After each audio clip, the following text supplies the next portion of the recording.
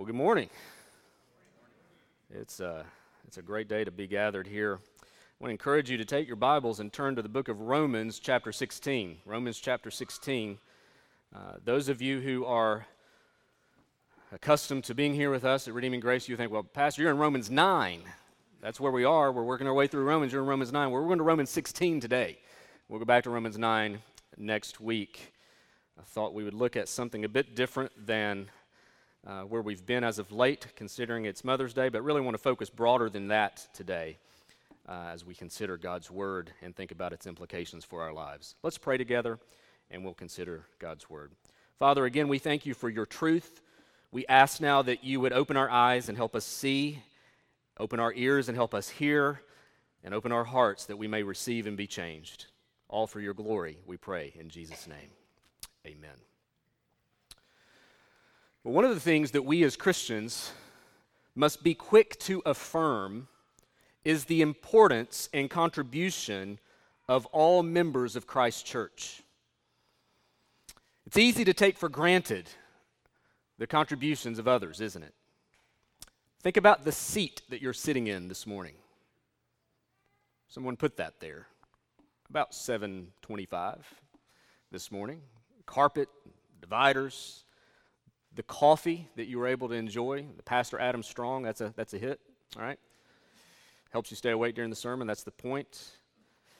The hours that have gone into teaching your equipped classes and other opportunities we could think of. Just it's easy, I know even for me as a pastor, it's easy for me to take for granted the ministry of our church, and I mean of the people. The congregation. It's easy to just assume, and it's easy to take for granted the things that are going on to make the ministry of our church in particular, but any local church for that matter, all that goes on. And so one thing is certain, ministry requires many hands, doesn't it? Any local church that is merely dependent upon a pastor or the elders of the church is a church that's in great trouble. Thankful for our elders, but God's grace has extended beyond those and has gifted each and every one of you. One of the things that's often neglected in the church is valuing and appreciating one another in the way that the Bible both instructs and models. Well, in Paul's conclusion to the Romans, I think what we find is a great model of what it looks like to recognize and value the contributions of those who serve in ministry. Let's hear Romans chapter 16, and we're going to read the first 16 verses. Hear the word of the Lord this morning. Paul writes, I commend to you our sister Phoebe, a servant of the church at Cenchreae, that you may welcome her in the Lord in a way worthy of the saints, and help her in whatever she may need from you, for she has been a patron of many and of myself as well. Greet Prisca and Aquila, my fellow workers in Christ Jesus, who risked their necks for my life, to whom not only I give thanks, but all the churches of the Gentiles give thanks as well. Greet also the church in their house. Greet my beloved Epaphras, who was the first convert to Christ in Asia. Greet Mary, who has worked hard for you. Greet Andronicus and Junia, my kinsmen and my fellow prisoners. They are well known to the apostles, and they were in Christ before me. Greet Ampliatus, my beloved in the Lord. Greet Urbanus, our fellow worker in Christ, and my beloved Stachys. Greet Apelles, who is approved in Christ. Greet those who belong to the family of Aristobulus. Greet my kinsman Herodian. Greet those in the Lord who belong to the family of Narcissus. Greet those workers in the Lord, Tryphena and Tryphosa. Greet the beloved Persis, who has worked hard in the Lord. Greet Rufus, chosen in the Lord, also his mother, who has been a mother to me as well. Greet Asyncritus, Phlegon, Hermes, Patrobas, Hermas, and the brothers who are with them. Greet Philologus, Julia, Nereus and his sister, and Olympus, and all the saints who are with them. Greet one another with a holy kiss. all the churches of Christ greet you. Now, you may hear a list of names like that and think, Pastor, what in the world does that have to do with anything? And just that kind of how Paul's closing out, and that kind of his followers on Twitter, he's just kind of giving a check-in and shout out to these folks kind of as he wraps up this book of Romans. I mean, what does this have to do with it? What does that have to do with Mother's Day? I mean, yeah, you got a mother in there, right? I actually preached a Mother's Day sermon on Rufus's mother many years ago.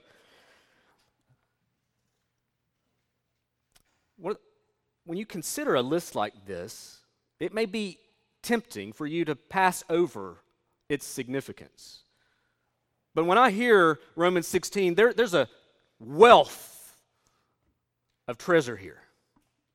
There's a lot that we could consider. In fact, as we wrap Romans up, Lord willing, in November, we'll come back to this and see much more. We're going to kind of hone in on just some specific observations from this text today. There's so much more that we could say, and we will later in the year. But I want you to look at what Paul does. He mentions approximately 28 individuals, most of them by name. Depending on how you count, 28, 29 individuals. Most of them he greets by name. But I want you to notice something interesting about this list. Of the 28 or 29 individuals mentioned by name, there are at least 10 of them that are women. You have Phoebe in verses 1 and 2. You have Prisca, or Priscilla, as we better know her from Acts, in verses 3 and 4. Mary in verse 6. Junia in verse 7. Tryphena, Tryphosa, and Persis in verse 12. The mother of Rufus in verse 13. Julia and Nereus's sister in verse 15. This is significant. And you may say, well, why, Pastor, is this significant? It's significant because in Paul's day, women were considered second-class citizens in a very much male-dominated society. So the fact that he recognizes, and not only recognizes, but commends and observes the importance of these godly, faithful women is huge. Paul recognizes the value and importance that women played in the ministry of the gospel as they were co-laborers in the gospel. And this is huge because Paul is often labeled as a misogynist, one that's kind of demeaning towards women, but quite opposite is true. A big point that stands out in Romans chapter 16 is the value and importance of women in the cause of the gospel. Now here at Redeeming Grace, we are committed to what's called biblical complementarianism. And that view is that that we understand the Bible to teach is that God creates male and female of equal value and worth and importance, yet gives different, distinct roles to be fulfilled in the church and at home. For example, here at Redeeming Grace, we would see the role of elder limited to that of men. But I would be the first complementarian to tell you that many complementarians take things way too far. I think that oftentimes they overread the passages of Scripture. And as a result, we end up with churches that dismiss, ignore, and undervalue the role and importance of women in the local church. I like what Pastor J.D. Greer recently wrote. He's going to be up for election of president of the Southern Baptist Convention this summer. He said this: the bottom line is that a commitment to biblical complementarianism does not preclude a commitment to the development, empowerment, and advancement of women in ministry or the unleashing of their gifting in the church. And brothers and sisters, that must be our commitment as well.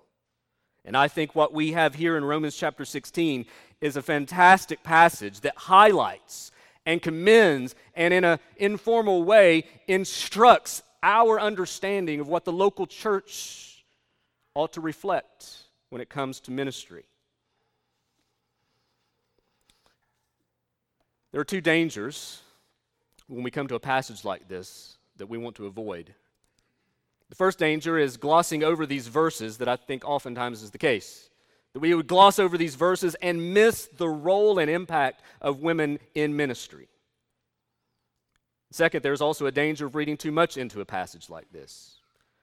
But as we look at this text today, then we allow it to speak as it stands. I think that we will find plenty to affirm and celebrate about the role of both men and women in the local church, and particularly that we will see lessons gained from faithful sisters in Christ. So my big idea, my main point is this morning. Women serve a vital and invaluable role in gospel ministry. What I'm going to see, what I think we see here, and what I'm going to walk you through in this passage are three observations, three things that the women of Rome teach us about the nature of ministry. Lessons that we take away from faithful, godly women in Rome, and we could say beyond that for sure, that we learn about the nature of ministry in the local church. So let's walk through these things together today. Lesson number one is that we should celebrate diversity in the local church. We should celebrate diversity in the local church. I know that word diversity often has differing connotations or different, depending on where you were. If you're in a college or university setting, it has a whole lot more meaning than I'm putting into it today. But we need to celebrate diversity in the local church, whether that's ethnic diversity or male-female diversity or old-young diversity. We need to acknowledge and celebrate the beauty of diversity that God has designed in His created order. Now, there's a lot that stands out in these verses, and one thing is this, is Paul had a lot of friends. Had he had Facebook, he would outdo any of you, right? He had a lot of friends, ethnically diverse, weak and strong, slaves and free, men and women. And Paul had served and known many of these folks in other contexts. So a lot of the things that you're seeing here is these people who are now in Rome, Paul had met them in other contexts as he served hand in hand and side by side in ministry with them. At virtually every point in ministry, Paul had a significant number of co-workers in the gospel laboring beside him. And these co-laborers included both men and women. And we often hear about co-workers like Barnabas or Timothy or Silas. But there were faithful, godly women who worked alongside of Paul as well. When we read this list in chapter 16, you can see it clearly, can't you? And what it shows us is that the women in the local church, in the early church, were critically needed for the sake and advancement of the gospel when we think about it from a human perspective. Now, Paul has sometimes been labeled a misogynist, someone who looks down upon women in a condescending way, critical of them. But I think when you consider God's word, Paul goes to great lengths to emphasize the opposite. Look at this passage. He says in verse 1, I commend our sister Phoebe, that you may welcome her in a way worthy of the saints. He gives thanks for Priscilla there in verse 4, who had risked her neck for his life. We could look elsewhere in Paul's writings. You could go to 2 Timothy chapter 1, verse 5, where he acknowledges, again, get this, he's acknowledging individual people by name in the inspired word of God. Lois and Eunice, Timothy's mother and grandmother, who impacted Timothy in a significant way. In Philippians chapter 4, verse 2, he urges Euodia and Syntyche to agree in the Lord as they had labored beside him in the gospel. In Colossians chapter 4, he references Nympha, who had hosted a house church, and on we could go. You look at Jesus' own ministry, how he highlighted the importance and faithfulness of godly women. Women were there last to leave the cross and first to the tomb. You could look throughout the history of the church, go beyond now the New Testament scriptures, and you can look just back at history of Monica, the influential mother of St. Augustine, who had such an critical role in his life. We could look at Marcella, who lived in the 4th century in Rome, godly woman, was a close friend to Jerome, who translated the Latin Vulgate. Or we could go to the Reformation and look at Argula von Stauffer, one of Martin Luther's outspoken defenders in the public square. She had gained the title Insolent Daughter of Eve from her Catholic opponents. This is what Luther said of her in one of his writings. He says, that most noble woman, Argula von Stauffer, is there making a valiant fight with a great spirit, boldness of speech, knowledge of Christ. Her husband, who treats her tyrannically, has been deposed from his area. She alone among these monsters carries on with firm faith. She is a singular instrument of Christ. We could go on and on throughout the history of the church. Susanna Wesley, Elizabeth Elliot. Elizabeth Elliot's husband was killed, martyred in the jungle in South America. And she goes right back to those same people that killed her husband and ministers to them, seeing many of them come to Christ. Brothers and sisters, the simple point is this: the church needs both men and women working together side by side for the cause of the gospel. And we need to recognize and affirm that. And that does not mean that women should just stick to the kitchen and the kids. Children are important. Food is important. But I think a lot of times that's what we think. That's, hey, take care of the kids, take care of the kitchen. That's not what the Bible instructs. Women, along with men, are called to share the gospel, to disciple others, to serve the needs of the church. They share in the same spiritual gift as do men, the same salvation, the same Holy Spirit.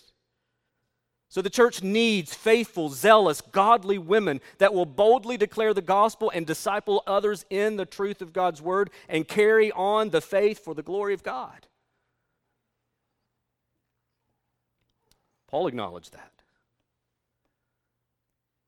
Kind of a side point of application here. When you think about the nature of ministry, we, not too long ago, had a series on the importance of fellowship and community, the importance of godly relationships in the local church.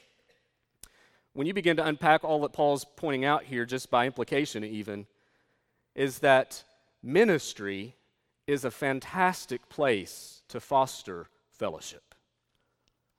Oftentimes we hear people, I'm struggling with fellowship in the church, I'm struggling to connect, I'm struggling to foster godly friendships. Friends, there's no greater place to enjoy friendship and fellowship than in serving side by side for the cause of the gospel. Paul knew these people. He had never been to Rome.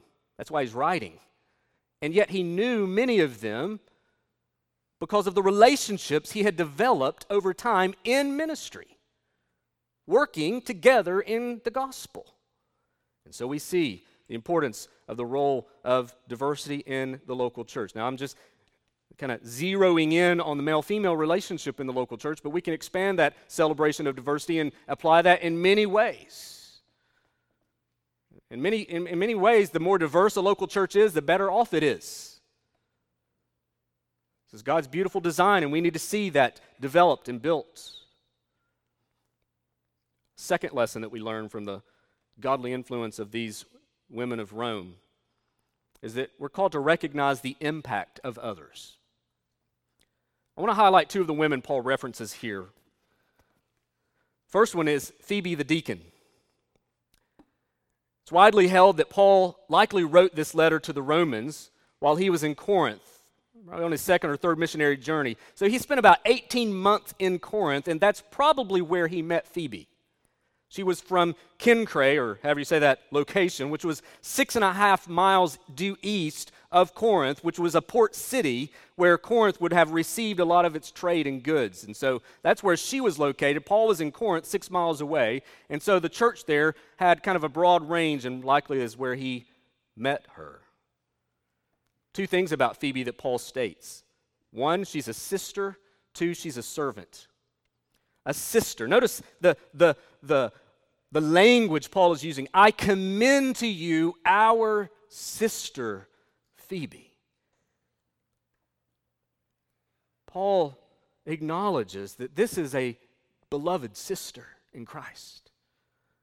She is a co-heir, a fellow recipient of grace, one who the Lord died to redeem. She'd been bought by the same blood, placed within the same family, given the same Holy Spirit. And Paul uses this warm, intimate language to say, listen, I commend to you this beloved sister. He acknowledges the unity that we are in Christ. He could have just said Phoebe, right? It's our sister Phoebe. It's one of the things that I think that we need to take away just by implication from that is that we need to first and foremost see each other through the lens of the gospel and not through any other identity. when you consider the family of God. We live in a world that likes to label people, don't we? And we fall prey to that. We fall prey to this identity crisis. And we struggle with our identity. Who am I? Friend, if you're in Christ, you're a child of the King. We're in the family of God. You are a blood-bought, adopted child. And we are brothers and sisters, and that is how we must first and foremost see one another. As fellow heirs in Christ. But then he says she's a servant, specifically a servant of the church of Cenchreae. Again, it's about 6.5 miles east of Corinth. Paul would have sailed from this port with Priscilla and Aquila earlier in Acts chapter 16, 18, somewhere in there. He left there and went across the sea and dropped them off in Ephesus as he made his way back. Now, notice it says, I commend to you our sister Phoebe, a servant of the church of Cenchreae. Now, many scholars, as do I, hold that Phoebe was likely a deacon there at the church of Cenchreae. This term, diakonos, which means servant, can be translated servant more generically or deacon more specifically. And the fact that Paul says a diakonos, or a deacon of the church, or a servant of the church of Cenchreae, seems to indicate that she held a specific and recognized office in that local church. Most likely, Phoebe was a wealthy businesswoman who could have very well used her influence to help Paul and others by showing hospitality and providing other assistance. You see that there in verse 2. For she has been a patron of many and of myself as well. Now get this. It's likely the case and widely held that it was Phoebe that took the letter of Romans and delivered it to Rome. Phoebe. This godly woman, influence, she had the means to travel, and it was likely this lady that took the letter of the Romans to the Romans and delivered it to them.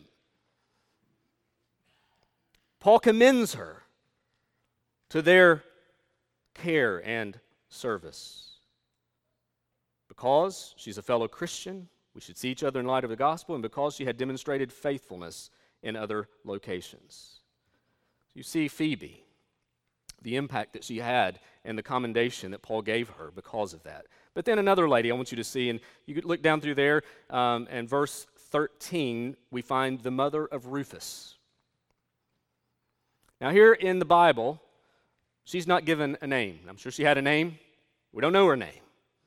Here Paul simply says, greet Rufus, chosen in the Lord, also his mother, who has been a mother to me as well. She's given no name. We have no lengthy bio, yet Paul takes the time to honor her. Why? Because she had shown exceptional kindness in some way to Paul. She was a mother-like figure to Paul. And Paul wanted to commend her and thank the Lord for her. Now, in Mark chapter 15, verse 21, we're told that Simon of Cyrene was asked to carry Jesus' cross and that he had 2 sons, one of those sons named Rufus. And a lot of scholars think that this is the same Rufus that Paul is referring to in Romans. And so if it's the same Rufus, then this lady could have very well been the wife of Simon of Cyrene who carried the cross of Christ to Calvary. The point, though, being is that the impact she had on Paul's ministry by showing extraordinary kindness to him. I appreciate Jeremy's prayer earlier. You know, motherhood is a gift of God, but sometimes women aren't given that gift, and sometimes they are, and sometimes they're not yet at that point, and they can feel down upon themselves. But listen, your identity is not in motherhood. Your identity is not in being a father or being a mother or being this or being that. Your identity, first and foremost, is that you are an image bearer of God and an adopted child of the King. That's who you are. And so whether you have natural children or not, or whether your children is grown or whether they are not, you have influence, you have impact that you can make on the lives of others for the glory and praise of God. And you matter just as much as anyone else. Both these women show us the invaluable contributions of everyday practical ministry.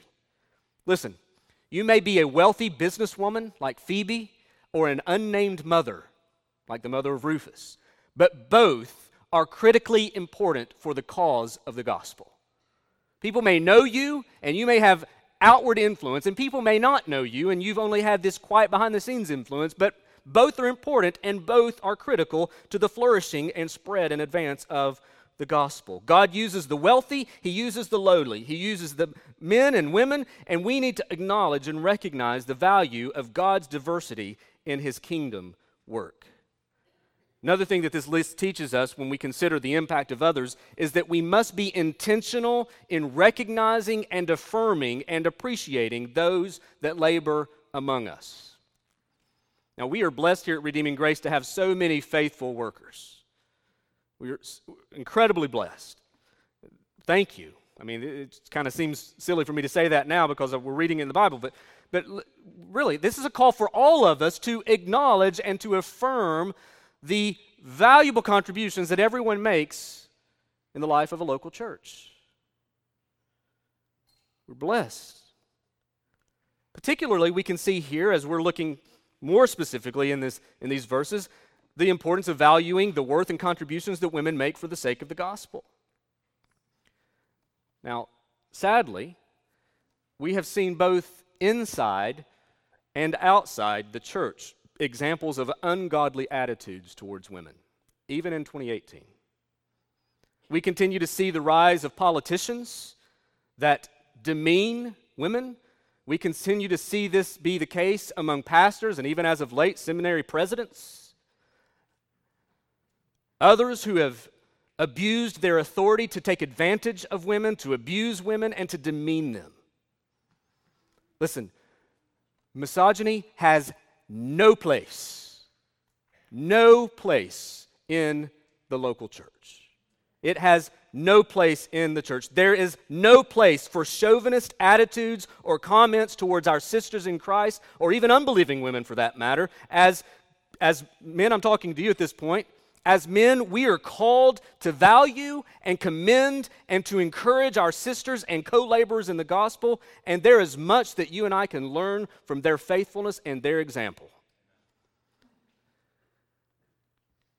Friends, we must recognize the impact that all of us have in the kingdom of God.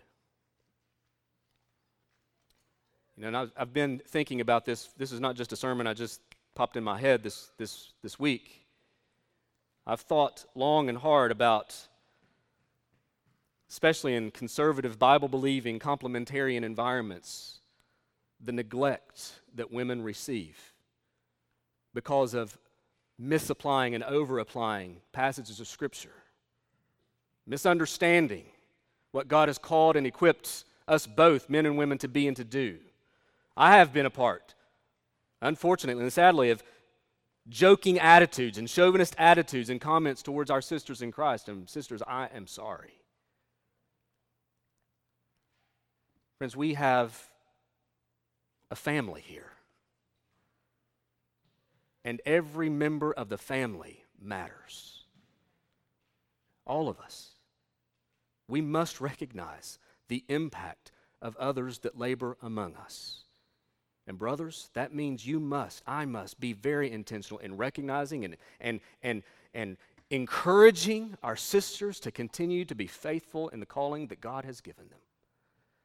And number third lesson that we learn from the faithful and godly women of Rome is that we must count the cost that ministry requires. Paul goes on to mention several others by name here. You see in verses 3 and 4, Prisca, or we know her as Priscilla, married to Aquila. They came to Corinth after the emperor expelled Jews from Rome. So they originated from Rome, likely became Christians in Corinth, and assisted Paul in his ministry there. In Acts chapter 18, we're told that he takes them from there to Ephesus to help the church there. And now, apparently, they're back in Rome after a period of time. And Paul acknowledges that both of them, this husband and wife duo here, this team, risked their neck for Paul. Now, we're uncertain exactly what event Paul is referring to, but it could have been the riot that broke out in Ephesus in Acts chapter 19 that he's referring to. But the point being is that Paul acknowledges both this husband and wife team, they risked their neck for him. And he acknowledges that, and he recognizes, not only does he recognize, he says all the churches of the Gentiles give thanks to them as well. Apparently they also hosted a house church. It's a great example of the beauty of a married couple serving together in ministry. Paul acknowledges them. Sometimes ministry is costly. They were willing to risk their necks for Paul in the sake of the gospel. In verse 6, we see a lady by the name of Mary. It's a common Jewish name. We don't know much about her, but Paul simply recognizes her as one who worked hard for you. This is a hard-working lady that served the church of Rome. In verse 7, we have a lady by the name of Junia. She was well known to, or better, among the apostles. Some translations have Junius, a male, but pretty much all the translators before the 13th century agree that it was a female, Junia. It's a common female name back in those days. And so, assuming Junia is a woman, we're told that she was well known to the apostles, can also be translated well known among the apostles, which would have her being referred to here in some way as an apostle. Now, the translation is ambiguous, and you can't draw certain conclusions one way or the other from this text alone, because the word apostle can carry a looser reference of meaning, one that is a messenger or one that's sent out as a missionary. Or it can be a reference to kind of capital A apostle, like the 12. But since she's not mentioned among the 12, and since others like her, male or female, are often mentioned as messengers, it's likely that she was a faithful messenger or missionary scattered that was taking the gospel. Paul says of these two, Junia and Andronicus, that they were in Christ before him. So they'd been Christians a long time, likely had learned even from them. You have in verse 12 Tryphena, Tryphosa, and Persis. Tryphena and Tryphosa were likely sisters, could have been slaves or freedwomen. There's an old document that references two ladies by this name that were servants in kind of an imperial household. Very well could have been freedwomen. Their names mean delicate and dainty. Persis worked hard in the Lord. Again, you have example after example after example after example of faithful, godly women serving the cause of the gospel in Rome. And not just in Rome, beyond. Each of these are examples of believers willing to do the hard work of ministry, often at the very risk of their own lives, sacrificing much for the cause and advance of the gospel. They remind us that gospel ministry requires us to count the cost and that ministry is hard work. Grown up in the church since childhood. And I can say that testimony after testimony of all the churches I've been in,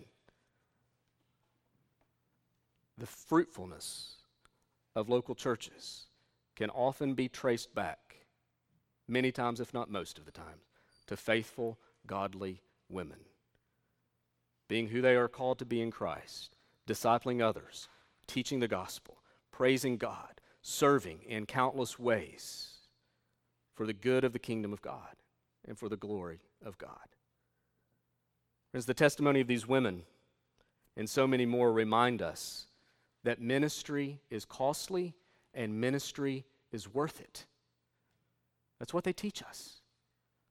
So ladies, may the Lord continue to strengthen you and equip you and mobilize you for the cause of the gospel in this community, in this local church, in this community, and beyond, for the glory of God. And men, may the Lord help us to continue to be faithful, to continue to be equipped as well alongside of them, that we would value their contribution and work in the sake of ministry. And may we be a church of men and women co-laboring together and devoted to encourage each other in Christ until the Lord returns or calls us home. That's just a little bit of what we see from Romans chapter 16. Don't take for granted what you have, and be quick to affirm the beauty of what God has built and is building within His own kingdom and among the families of local churches. Brothers and sisters, let's continue to walk together and co-labor together for the sake of the gospel and the glory of God. Let's pray together. Father, we thank you for your word and for what it shows us, for how it teaches us, for how it equips us. Father, I'm thankful for this passage, a greeting like this. Lord, even as we are tempted to often skim over it and finish Romans, Father, there's a wealth of information here as we just begin to get a little bit of insight into how the early church functioned. Father, I pray that we would find encouragement and help from this passage today. And Father, that you would continue to teach us and help us to walk faithfully as your people, that we would co-labor together for the sake of the gospel, that we would be brothers and sisters fighting for truth, Lord, standing firm together in a world that is so lost and so confused. And Father, that we would commend each other well beyond the doors of this local church. And Father, that we would be faithful to encourage each other and to equip each other and to spur one another on to love and good deeds. So Father, may your word continue to take root in each of our hearts. May you continue to do your work and have your way in each of our lives for your glory. We pray in Jesus' name. Amen.